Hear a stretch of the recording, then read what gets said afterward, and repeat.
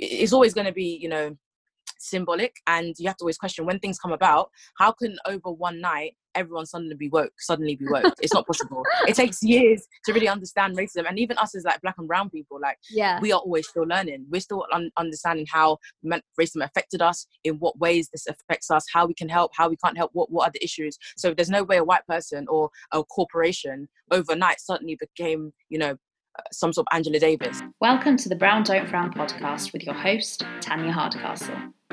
We're here to engage in a thoroughly inclusive conversation with women from different backgrounds. Shaped by our cultural, racial and social experiences, we share our stories. Black Lives Matter has marked the start of a new revolution for some. For others, it is a continuation of their long fight to end racism.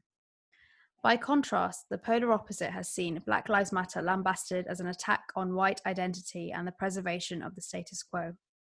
On today's episode, in the wake of Black Lives Matter, we discuss white denialism, colorism, and the desensitization of Black trauma. I'd like to introduce you all to Busayo Twins, a fellow LSE alumni, former General Secretary of the LSE Students' Union, and political activist. A big welcome to you from Brown Don't Frown, Busayo. Oh, thank you so much. Thanks for having me. How are you doing? Yeah, I guess I'm as good as I can be, you know, in this. I guess one separate part is the pandemic and being in lockdown and just being quite frustrated, not being able to, you know, be out with friends. But then also now with the whole, you know, Black Lives Matter protests and even the fears about easing lockdown, it's just a roller coaster of emotions always, you know, no week is boring. I can say that. Yep. There's a lot happening. Do you want to tell us a bit more about yourself? Yeah, sure. Sure. I work heavily in the education sector, so I provide advice, consultation to universities, schools, and any other key stakeholder who want to make the process of higher education or mainstream education more inclusive. And that stems from obviously my work at the Students' Union and doing a lot of activism in higher education and higher education sector. And now I've actually started to do some work with, I guess, a social action youth organisation that supports young people from disadvantaged backgrounds who are at risk of, you know, youth violence, to kind of develop policies and strategies and interventions to help them, empower them in their settings, you know, to give them the best quality of life possible. And then on the side, as you said, I guess I'm a political and social commentator who, who, you know, tries to make complicated issues, political issues, quite accessible and digestible for everyone, so everyone can enter the conversation. We're talking in the context of something that's really horrible to talk about. Also, at the same time, I hope it can be empowering and inspire others to continue the change that Black Lives Matter has sparked as a response to the violence and anti-Black racism following the death of the Black American man Trayvon Martin a few years ago, and following the acquittal of his killer George Zimmerman. And while the impact of it has steadily risen and attracted global attention since its inception, I think 4 years later, its potency has been felt more than ever in recent weeks, following the murder of George Floyd by an American police officer. We can start off talking about the first part, white denialism. It's something that I think, as people of colour, especially Black people, see happen very often, particularly in professional contexts. So when we talk about racism, we are by and large talking about the systematic discrimination and oppression levelled against Black people and, of course, other minorities by white people. Do you think that because this power imbalance is so deeply embedded and normalised, that denialism is legitimised as a coping or deferral strategy by white people? Of course, yes. I think the way racism manifests itself is very highly visible and highly invisible. And so the visible parts are the parts that we don't see as much, I guess, especially in the UK. Obviously, you get people that call you names, you get people that, you know, very, I guess, just very ignorantly or dismissively, you know, make sure you know that they're racist. But a lot of it is institutionalized, and those systems are very difficult to kind of locate and monitor.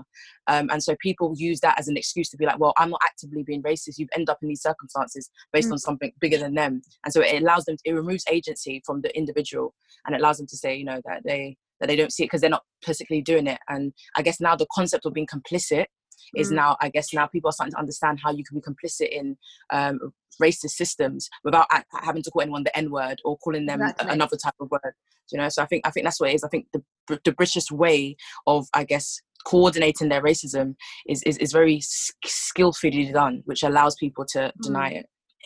Yeah, definitely. I remember reading Rennie Edo-Lodge's Why I'm No Longer Talking to White People About Race a few years ago, and I'm sure there are so many people of colour who can relate to so many different scenarios which she spoke about.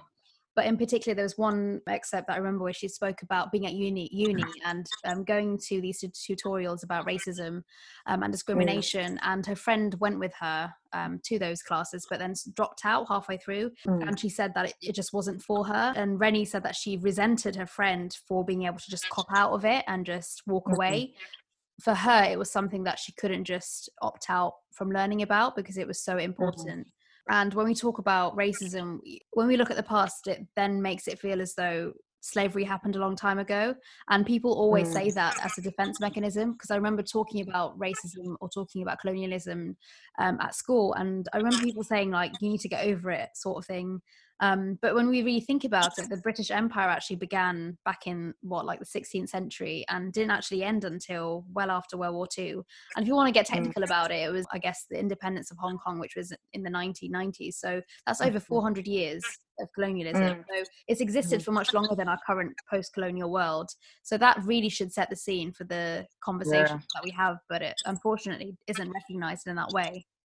Yeah, because as you said, like, you need to be well learned. You know, the thing about racism is that it has its history, and a lot of people find it difficult to even deny racism exists, but you have to be well learned. And this country, as we know, there's obviously these movements about diversifying or decolonizing the curriculum. It's not just about, you know, making people of today feel good about themselves. It's also about understanding how these systems intertwine and how we're a product of, as you said, those 500, 400, 600 years of systematic transatlantic colonialism in all regions of the world. But I guess it's almost like, we talk about white denialism, but it's almost like white infantilism. You know what I mean? I feel like there's an element of white people that they're mollycoddled, that it seems they have this like lack of maturity in their history of other people and their role in it. So they're taught that Henry VIII was as big as it got, you know, in terms of someone who's been malicious, or it was their fight in 1066, Battle of Hastings. That's the kind of history they're taught to give them a sense of pride in themselves. But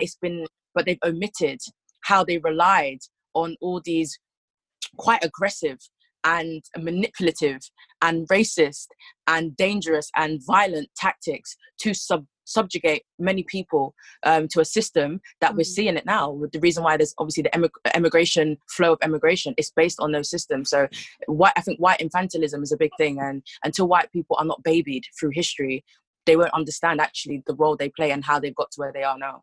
Yeah, I definitely agree with you on the being babied and infantilized. And a lot of people talk about white fragility in that sense, where people don't want to acknowledge it, or they just run away from it. Really, they're too afraid to confront it. And that leads me on to my next question: is there a difference between white denialism and unconscious bias? Yeah, because unconscious bias is anyone, you know, is subject to unconscious bias. We all have our biases. And a lot of them are dangerous and some of them are useful. You know, if you look at like human beings, we don't need to go through things to know if they're good or bad. We just get told certain things and we draw conclusions because we don't have to, you know what I mean? It's that kind of idea of survival. You know, you don't put your hand in fire if someone's told you not to put your hand in fire. And then over time you get the idea that fire's hot, but a lot of us haven't even put our hand in fire to know. But you know what I mean? So you just get those kind of ideas. But then white denialism is a specific type of combination of like unconscious bias. If we look at the systems for which they're complicit, which they might not know or understand how they've gained the ideas and perceptions that they have. But it's also very active racism, actually. If you deny it, if you deny something, doesn't mean you don't know it exists. You know, you can deny it and be like, you know what?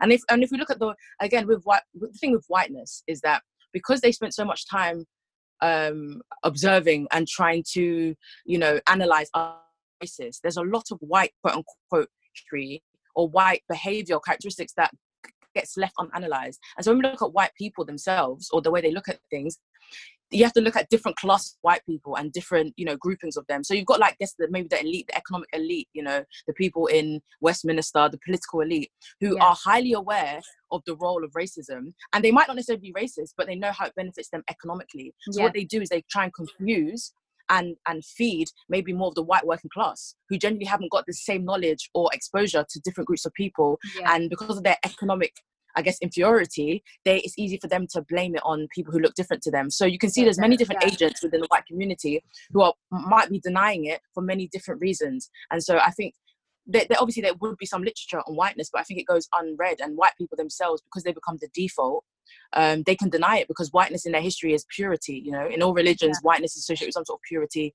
All they know is the Industrial Revolution, so they don't understand that before they were seen as, you know, the superior people, the Middle East and China, you know, and, you know, South Asia and Africa, we are, and even if there's Islamophobia, like the first universities were, if I'm correct, it's like the madrasas, or, you know what I mean, they were the first type of university. So when whiteness starts with the Industrial Revolution, unfortunately, and that's obviously why they can deny it, because all they know is their greatness in that sense. So so essentially everything you speak about is, essentially, if you were to boil it down to a few words, it would just be like whitewashing. So everything is painted with rose tinted windows, so everything's all rosy. And the most violent thing that's happened was Henry VIII, you know, beheading one of his wives. So that I definitely can see how these things have happened, and it's really easy to see how we have come to this particular point in our history as human beings, when you look at the past. But it's very difficult for a lot of white people when, as you said, the curriculum, it doesn't teach colonialism, it doesn't teach the past, it only looks at very selective things to glorify Western development and Western ideals and things like that. So, and it is homogenized, it's grouped together as one big amazing thing. So America, Europe, you know, they're all grouped together as successes, having worked together and things like that. So again, that is part and parcel of white denialism, and you're absolutely right that we need to decolonize the curriculum. I think there's been petitions that have been going around to do that, and I hope it really does make a difference, because all I remember from my history lessons at school is literally Henry VIII. Like, I don't remember anything else. So but even when we look past like the mainstream education, obviously that's the beginning point, because, you know, people in their formative years. But even when you look at higher education, you know, when you look at universities and research centers, universities are there to generate knowledge, and that knowledge underpins society internationally and locally. And so what happens is, if our lecturers and the curriculum in higher education is still very white centric or Eurocentric, then what's going to happen is that we're just going to perpetuate the same things, you know. So I think not even just mainstream, I think people in higher education need to look at, actually, we are not teaching the truth, or we're seeing a distorted history, and that is going to underpin our policies, our foreign policy, our attitudes. So it's really across the whole education spectrum, actually, in terms of the curriculum needs them to be decolonized. And I think the universities, particularly because their sole purpose is to generate knowledge, and that knowledge in most of the world becomes fact. And so that's why it's important. Absolutely agree. White denialism, we see in forms of microaggressions, I think a lot of the time in like a professional or institutional context. So for example, people of color are often mistaken for other people of their race. It's very degrading every time it happens, and it's sort of, I mean, it happens to me, has happened to me in the past, and I'm sure you can relate to it happening to you. It just chips away at your identity, and it reduces you to that one thing, that Asian woman or that brown woman, or so. And I think that's where it needs to be confronted when incidents like that happen. Most of the time it goes unnoticed, or people don't really say anything, or they're not corrected. It just sort of people just move on from it. And I think that's a really significant turning point, because it could go either way from that point. You can either, if you confront someone about it, they can either be very defensive and say, oh well, you know, whatever, not a big deal, get over yourself, stop being so sensitive, or they can acknowledge it, and they can express their willingness to change and say, oh, you know, this is actually my own unconscious bias, I'm doing this because I'm grouping these races together, and that's all I think, and I need to change that, sort of thing. So that's where I think the turning point can be, with just like really simple things like that we previously didn't confront, because I don't remember confronting stuff like that when it happened to me. I just like moved on swiftly, maybe because I found it embarrassing, or like I thought it was just petty, but really it's not. It does have an impact on people. Definitely. I don't know if you saw, but recently, I think it was on Father's Day, the Conservatives' official Twitter account, they posted a campaign poster saying Happy Father's Day, and it featured a black guy with his mixed race kid. Yeah. Everyone like freaked out saying, oh, how can you do this? This is not your, well, the voters who voted Conservative in particular, the most recent election, they're all working class, from, you know, a lot of the red Labour strongholds in the northeast. Yeah. So it didn't really sit well with them. And it just goes to show that it's so much easier to associate black with negativity than white with negativity. Yeah. And that's something that we've just internalized as a whole species, not just white people, but also black people. That's just accept it, like, oh, this must be how life is now. No, yeah, it's very true. And I think if you're a black or brown person, when you do these things and they respond, it's easier for them to be like, it's because we have an agenda. But now that the Tory party did it, it allows them to kind of look at race between the same groups of people, you know what I mean, and be like, actually, well, black and brown people had nothing to do with that poster.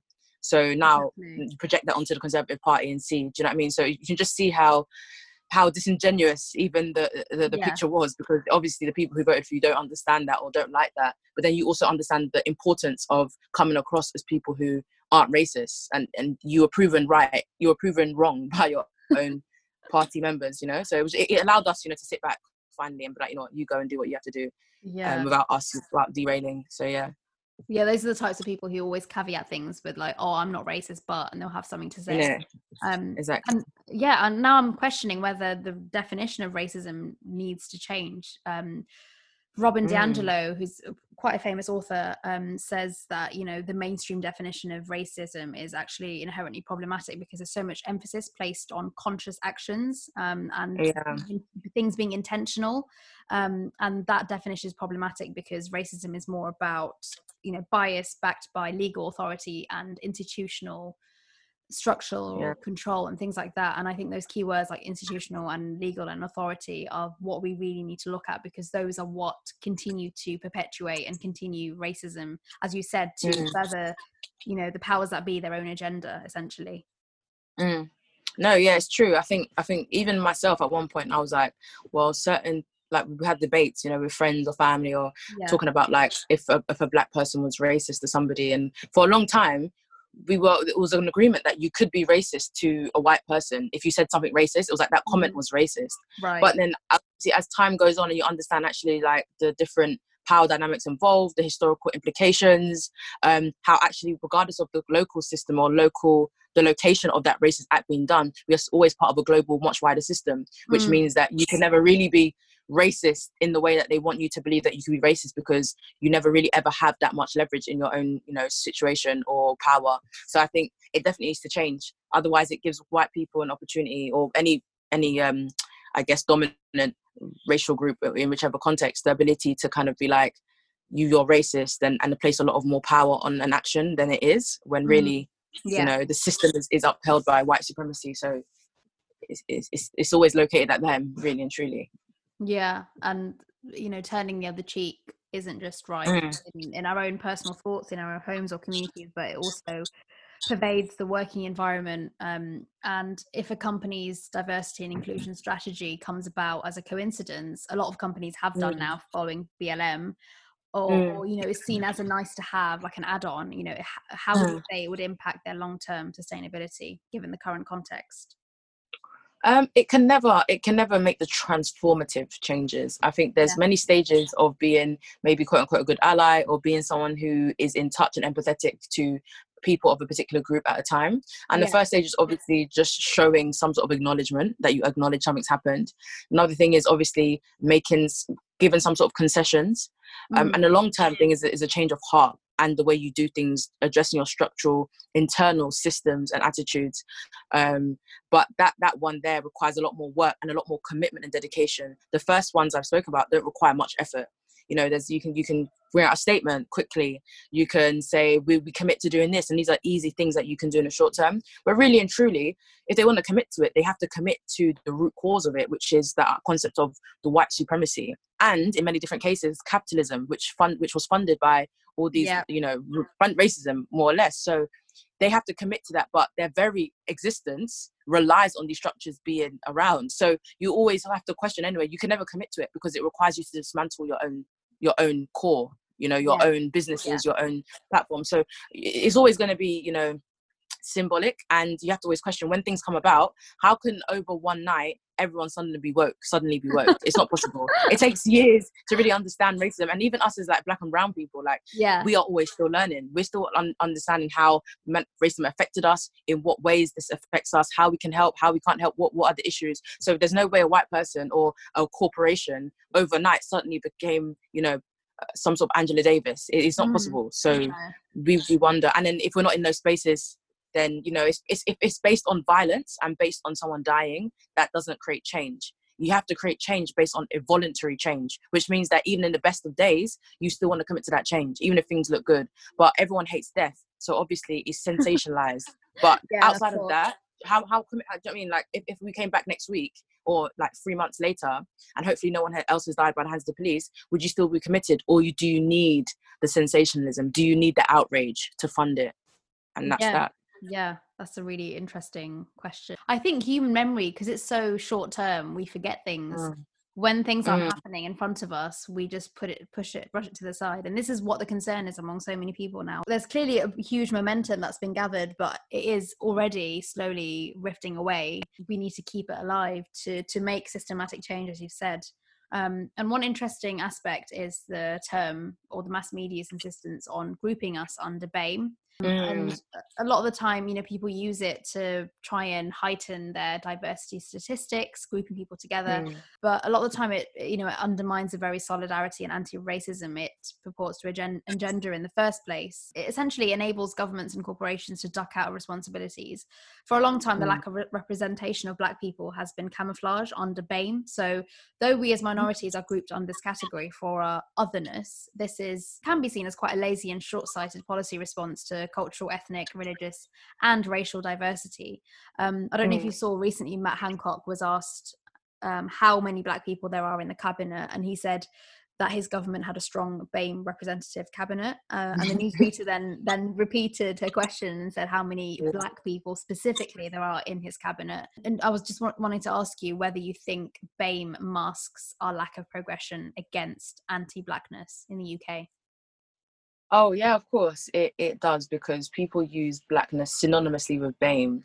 I think if the distinctions were made and there was particular context to use these groups, to these terminologies in, it wouldn't be as problematic. But I think people are against the word BAME just because of they're looking at the benefits made under that umbrella term, and it feels as though particular groups at particular times don't benefit from this, as we said, like I guess generalization.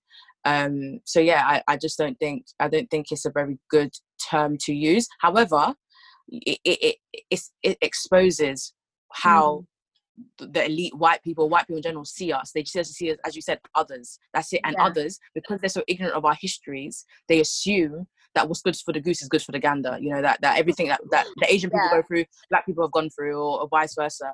And so that's what they do. And again, they don't want to have to admit that there are disparities within that group, because again it makes them feel, actually, how comes these particular people have different outcomes to white people? But also amongst them, we have particular views of particular immigrants themselves. If you look at colonialism as well, different types of groups had different relationships with the British Empire, or the British, you know, I don't know what you call it, the British imperial power, you know. It masks all of that. And again, if you mask that, you're gonna have to educate your people. So it's easier to kind of sedate everyone with these generalizations and to teach them about the different people who are there. And as we said, obviously we all understand how, you know, whiteness affects people, but the reality is there are certain groups within BAME who have more privileges or a different experience that then masks, you know, the performance and access to health, wealth, you know, and peace of other groups within that. And even if you look at the Asian community, a lot of people point to the Asian community. When we look at the cabinet, there seems to be a lot more maybe Asian representatives there than there would be Black specific. And even in the Asian groupings, you've got Bengalis and Pakistani groups who are not doing as well, or nowhere near as well as maybe the Indian group, or even people of Chinese backgrounds. So there's many different groups there, but it benefits them to kind of make us seem more simple than the story is, because it allows them to only give one solution. Do you know what I mean? So it's like, BAME only gets one solution rather than 10 solutions for different groups within that. Yep, blanket approach to everyone who isn't white, really. That's Yeah, basically, Yeah, and yeah, the second part of our discussion centers around colorism. Mm, Um, Black lives matter, but mm, what about black skin? When we mm, look at mixed race people, white and black, they are defaulted as black, automatically othered. In more remote mm, parts of Britain, I spent my secondary school years in a very remote town in the northeast of England. I was the only non-white kid, and mm, because we weren't white, we were just black. So mm, that's how they saw us, which is fine. mm. Like, because obviously there were no other races around. Fair enough. Yeah, yeah. But yeah, like my brother was called the N word and things like that, and it's Mm, just crazy how this is the otherness happens. You just see it manifest in front of your mm, eyes, and you think, what's happening? mm, Like, why are anyone who isn't white? Why are they just grouped into this category and just left mm, without actually taking the time to respect their, very specific culture or aspect of their life? So yeah, I just mm, wanted to highlight colorism because that is a real thing. As a mhm, British Bangladeshi woman myself for too long, mm, colorism within the South Asian diaspora has determined women's life prospects. I grew up hearing comments like, "Oh, but you're not as fair skinned as X," or "You don't go out in the sun, you'll get too dark, you won't find a husband." mm, And yet, my family are probably one of the most progressive families I know mm, in relative terms within the South Asian mhm, community. And I know that BLM has empowered a lot of South Asian communities to challenge the stigma and dehumanization faced by dark-skinned people. I just wanted to mm. ask you, do you think it will also challenge the colorism faced within Black communities and change perceptions around skin tone hierarchy for good? That's a very good question, and it's a Very big loaded, question. sorry. Yeah. Yeah, no, it's necessary because I think I was saying even before we got on the podcast, or maybe earlier on, in the sense that like the, right now the Black Lives Matter, I guess, protests have been going on for maybe 2 or 3 weeks or maybe a Yeah. month in the UK Yeah. now, and you can see it's different stages. There was outrage, sadness, then there was like anger, there was Yeah. protesting, there was a lot of sharing resources for white people, and now we've got to a stage where we're kind of looking at actually how unified are we as a people? What kind of Mm. terms, concepts have we internalized that Yeah. divide us even further and create a concept that actually we are not even ready necessarily to dismantle this system? Do you know what I mean? We haven't. If you look at, I know we're talking about colorism here, but even if you look at like transphobia, and Yeah. homophobia and all that kind of stuff, we haven't really said everyone is equal based on the fact that they belong to this group. We're Mm. still trying to divide us, So I Yeah. think when it comes to colorism, it's a big question because we've internalized a lot of things. And even if it doesn't necessarily come from the white man himself, there's a lot of things that we need to look at, because what we're going to do is end up in a position where we are just uh, replicating the system, just that now brown and black people at the top. But Mm.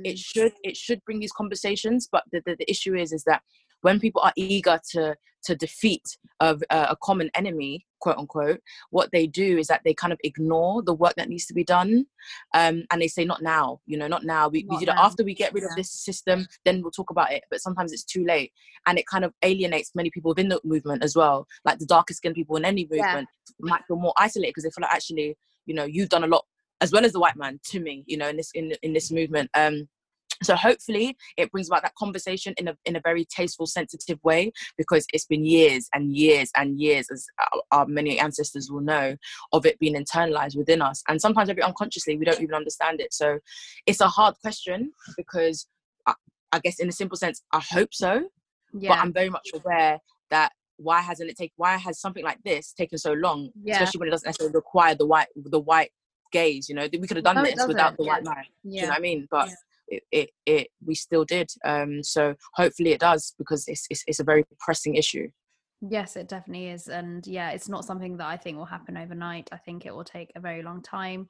But we're already seeing like things being done. We've seen inroads being made, like ethnic representation on screen. Historically, when they wanted to pick a Mm, certain ethnic person, they'd pick someone, of a lighter complexion, yeah. over someone who, has greater pigmentation. But now, even on mainstream Mm, films, we're seeing people like Lupita Nyong'o and Naomi Aki and people like that, which definitely empowers, I'm sure, a lot of mm, Black women, and people from minority groups. I hope that does mm, have a lasting change, but maybe not something that's being focused on at this current time, but something yeah. that maybe will come to the fore. And I think, yeah, I'm sure white people also legitimize colorism in a way, but without actually realizing it. Yeah, it's just unconscious bias, I think, that exists within deep-seated thought processes within all humans in a sense, and we have internalized it, as you said.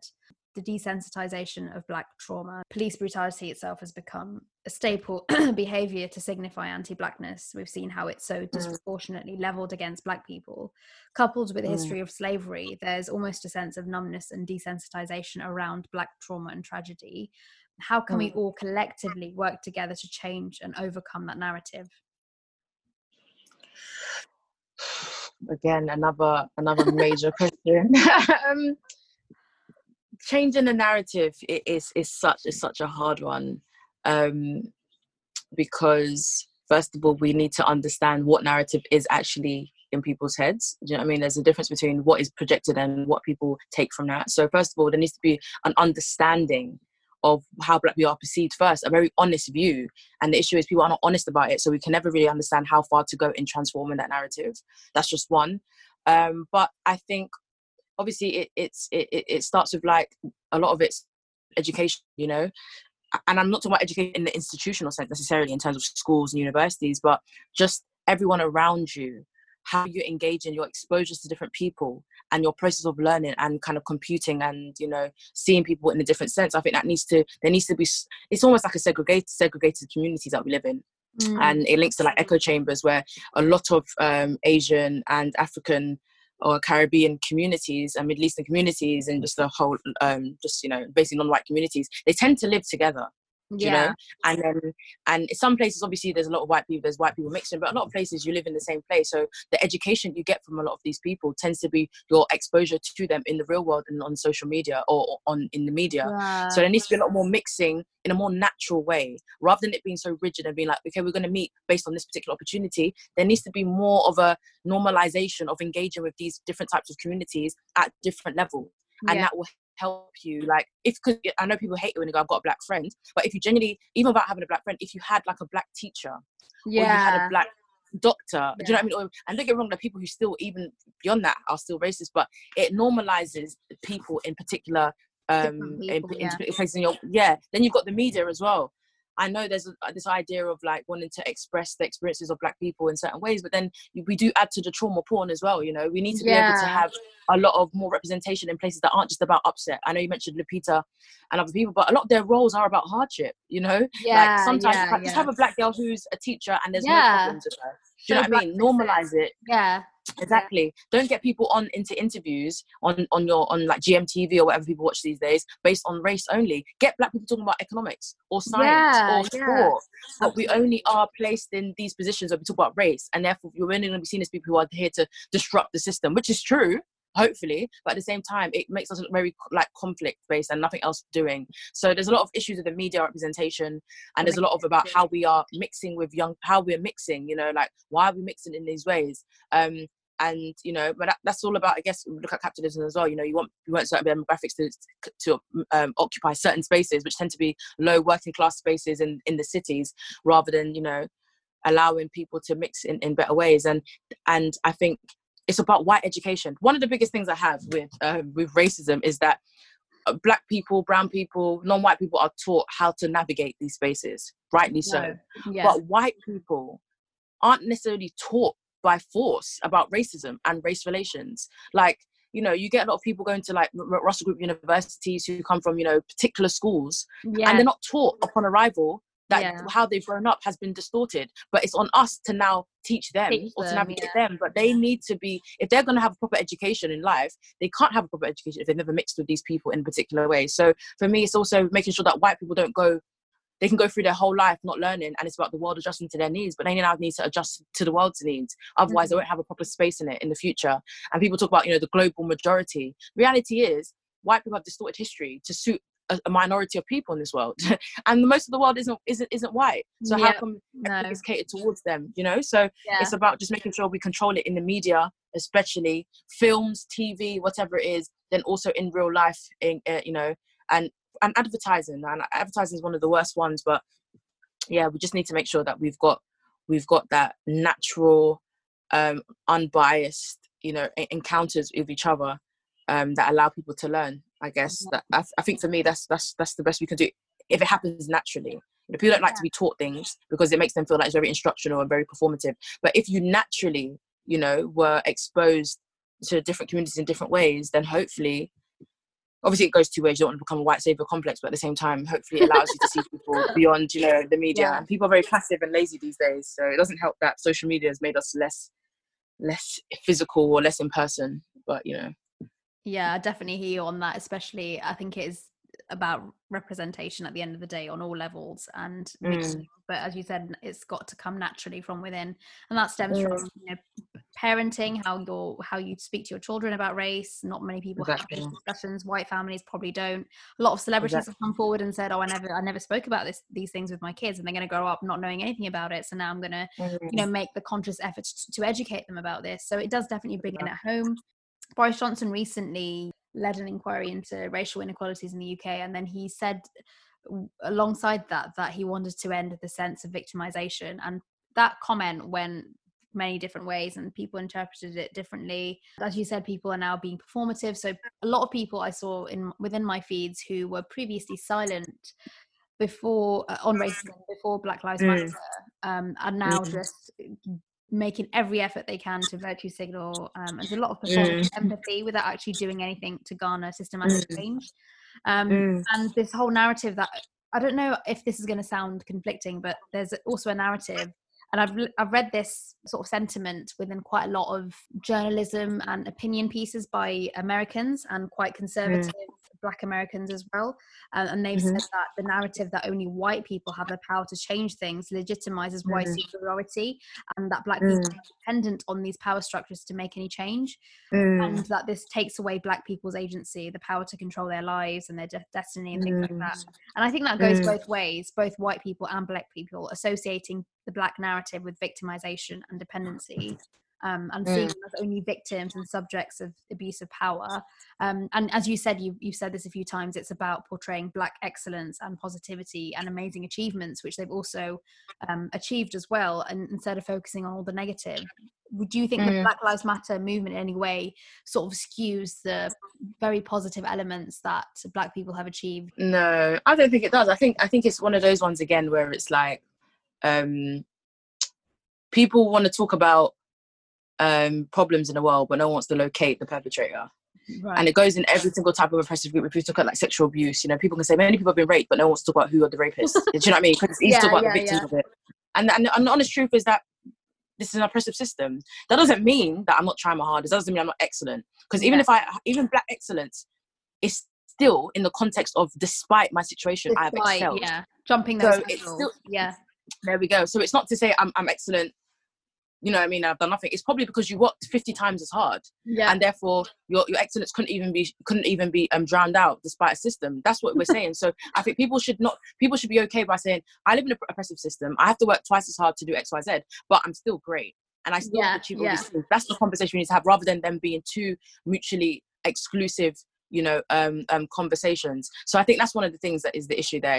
They're not mutually exclusive, but also it's another way for white people to deflect again and be like, oh, victimhood. But it's like, well, you know, you are literally on our necks. Do you know what I mean? You are literally the one who are doing it. So change it and we won't shout about it. But number two, I do understand what Black people talk about victimhood, and there are a lot of things that we can do to kind of soften the blow of the system. But the ultimate issue is that it's a system. We're upholding a system, and there's only so far you're going to go without dismantling the system. It's like saying I live in an oppressive household, but what I'm going to do is try and create ways for me to avoid the abuse. But the abuse is still is overriding the system. You know what I'm saying? Yeah. So, and I think it leads back to the global system of, okay, we've got two choices, or choices, or both of them at the same time. We can either work within the systems that we are, especially diaspora, work within the systems that we have, make it better, educate the people around us to make sure that we can excel in these systems. That doesn't mean you're against the system, it just means you want to excel in this kind of patriarchal capitalist system. Fine, right? And obviously your immediate needs need to be addressed. So of course I'm going to campaign for health outcomes because I'm in this system. Or you've got another choice, which is, again, to build up the reputation, the economies of the Middle East, of Africa, of Asia, of the Caribbean, so we don't have to subjugate ourselves to this type of system. Because at the end of the day, if we look at if racism would ever be eradicated, most likely not. No. But the issue is we haven't got a choice. We can't necessarily go back because our countries or our motherlands are subject to the global racist system and global capitalist system. So therefore, we're still going to suffer. But also, you know, we feel like we have rights here as well because this is our country as well. So we have to look at it realistically. We can't do it ourselves because we're not the ones doing it. Do you know what I mean? We're not the ones oppressing each other. So to the extent that we have leverage over our own oppression, we can stop colorism, for example. We can try and stop that, and it allows us at least to be kind to each other. Let's just redistribute resources. Let's change the narrative to inspire our own children and inspire our own families. Fine, but that doesn't mean that when we get to the recruitment stage that they're not going to be racist. Exactly. You can make it to the recruitment stage and be excellent and get A's and whatever, cool. But there's still going to be someone there that's recruiting you who's still going to have an image of you. So how do we get, so then what then? How do we so it's about, you get me? So it's about recognizing the different systems at play. Yes, there's a immediate system that one individual, there's also a greater system that upholds it. Then you've got the global system. So I think people are confusing the fact that we are, as a diaspora, we can be self-sufficient, you know, without the help of our motherlands, you know, and I talk about that in terms of ancestral ties. Which I think is a bit of a naivety, but I do genuinely understand that, at the same time of showing our pain, we need to inspire us, because showing our excellence is for our people as well. It's showing that, you know what, you've seen all the stuff on television, we're excellent, but then showing that we're oppressed is for the white people to say, you know what, change your ways. So it's about how do we control a message that has many different audiences, you know? Yeah, absolutely. And there are so many different things that play into that, as you said, you know, making, you know, black trauma and black violence into a porno, and that's something we need to stray away from. But at the same time, we need to be able to highlight the systematic oppression that they have been subjected to, and that can't be done with only black people making all the noise. It needs to come from the other side as well, who are causing the oppression to begin with. And I think balancing that is quite tricky, because there are so many different voices, especially because of social media. Everyone has a voice, everyone has a part to play, and that can sometimes feel quite conflicting. It can feel like you're in your own, sometimes you're in your own echo chamber, or sometimes you're, you know, torn between two very different narratives, and then it becomes a binary between one or the other. But it doesn't necessarily have to be that. I think you can be both. You can, you know, collectively try and dismantle the systematic oppression and say, this is what's affected me, but at the same time feel empowered within your own right, without saying, oh, someone who looks down on me because I'm black doesn't define who I am as a person. I'm still who I am, and I'm still amazing. But at the same time, I want to dismantle this horrible system that's, you know, everything's been stacked against me. Initially, when I was thinking about this question, I was thinking, oh, well, I'm gonna, you know, really shout about this because I've had to work this times as many hard as someone in my white counterpart, so I should be so happy that I've done so well in spite of these obstacles. But then I'm thinking, but why did I have to have struggled for me to be recognized in that way? Why couldn't it be as easy for me as the next white person? Like what happened to black and brown mediocrity? You know, I mean, white people can be mediocre and no one asks them to be twice as hard, like, but us, we have to excel. It's ridiculous. I want to be basic sometimes, you know. Literally want to live that basic life.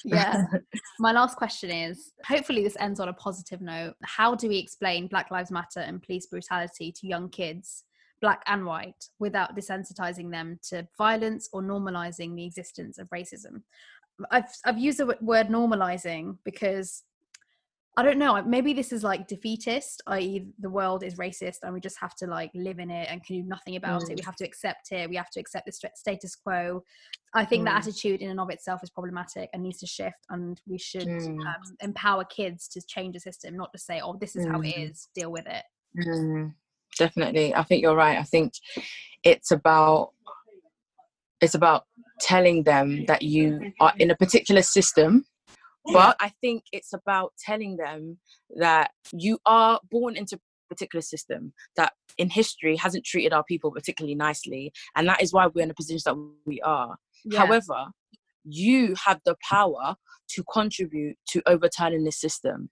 So one by one, group by group, people by people, community by community, we have all got a role to play in doing so. And that is going to show itself in how you navigate this space, how you perform sometimes in life, but also more about the hope that you've instilled in yourself to know that you are a great person regardless of what everyone is saying about you. And you should never stop fighting, because even if in your generation it doesn't change, you are contributing to acceleration of change for another generation. So I think it's about us being like, we feel defeated because we feel like in our own generation that we can complete it and overturn it. And that's where the frustration comes from, because we're like, oh my God. But it's like, no, we needed those people in the civil rights movement to do their bit. And the issue is we thought it ended there. But as we know, it doesn't. So what we need to do is continue it into this now, postmodernism. Do you know what I mean? Like postmodernism. Like we need to do that. Then the next generation, they're going to do their bit and they're also going to have to do it in the context of additional issues, because we don't know how racism is going to manifest itself in maybe in the digital age, in the real robotic AI age. So it's going to have its own additional ways, which racism is going to, data bias is a big one, isn't it? So it's how it's going to evolve, So they're also going to have to look at what we've done, but also look at their own additional racist type of, structures to dismantle. So I think it's about just having that delicate conversation about saying, this is the system, but you're excellent. So you don't have to be this statistic. You are going to excel, but also you are enough. And don't let anyone allow you to feel like you're not enough. But you've also got the support of the community to do what you have to do. So I think it's just about having that delicate conversation. And it's hard for young people because they don't really have the details. All they know is they have the sentiment, they have the anger, but they don't know what do I do? So we need to make sure we have that generational conversation, communication open. And sometimes we have all these high-level academic discussions, and even the general person doesn't understand what we're talking about, and so they feel it's inaccessible to them. And so imagine how it is for younger people to be like, I have no idea what you're talking about. Not everyone's going to read James Baldwin, or not everyone's going to care about that. Some people just want to know, how do I get good health? Attention and advice. So it's just about making sure we keep those channels of communication open, and we don't focus solely on talking to the white man, but we focus on talking to our own community as well, to keep that institutional knowledge or community knowledge. Yeah, absolutely. I completely agree with you there. It's very important. It starts at home as well as outside of the home as well. There are two aspects, the personal and I guess the external as well. All the things I learned as a kid, like I've carried it with me into my adulthood. And even if you then reflect and you look back on what you were taught as a kid, even if it was wrong, it still stays with you in a way. It makes such a huge impact in the way in which you're brought up and what you're told by your family members and influential people around you as a kid. It really, really, I think I fundamentally believe that it stays with you. I usually ask my listeners to talk about a quote in a book or anything that they've read recently that had an impact on them in any way. And today I've got one. I actually don't know who's said this because I did Google it. It came up with loads of different people, so I'm actually not sure. But the quote is, when you've lived a life of privilege, equality can feel like oppression. It's a big one. Yeah. But, I actually did come across a quote, right, that I think is actually, now thinking about what we discussed, that is actually quite relevant. Okay. And it's about this quote, it's weird. It's because when I Googled it, it said it was Winston Churchill. And obviously now it's like, oh, you can't really talk about Winston Churchill. It doesn't seem right. But when I Googled it properly, they said that actually they just assign it to him. He didn't actually say it.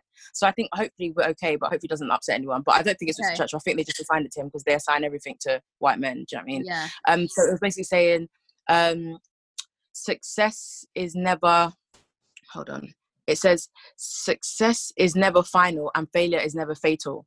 So in that sense, when related to this particular context, I think a lot of people feel like success is one particular point in their life or one particular action, and therefore they sometimes get complacent about it, but then also when you look at failure, it's also like no failure, is that bad that it can't also be used for good. So exactly. I think if you look at like the Black Lives Matter movement or even just anti-racism movements as well, never get too complacent about the changes that we've made, but also just know that anything that hasn't worked, it's been as the foundation for the next generation to build upon. So Absolutely. I think that was something that really did stick to me when I applied to this particular context. Yeah, especially in relation to the last question about educating young people. It's people feel so disempowered and they feel like, oh, I can't really make an impact. But then, as you said, civil rights movement, people thought that was it. Like we'd achieved it. We'd achieved equality and the end of racism. But it doesn't stop there. It continues. Thank you very much for coming on today. I really appreciate your time. Thank you so much. Thank you for listening to Brown Don't Frown podcast. If today's discussion interested you or you want to share your story, we'd love to hear from you. You can find us on Facebook and Instagram by searching for Brown Don't Frown Podcast and on Twitter at BDF Podcast. You can also reach me on my blog at tanyasweeklydose.com. Join the conversation using the hashtag Brown Don't Frown Podcast.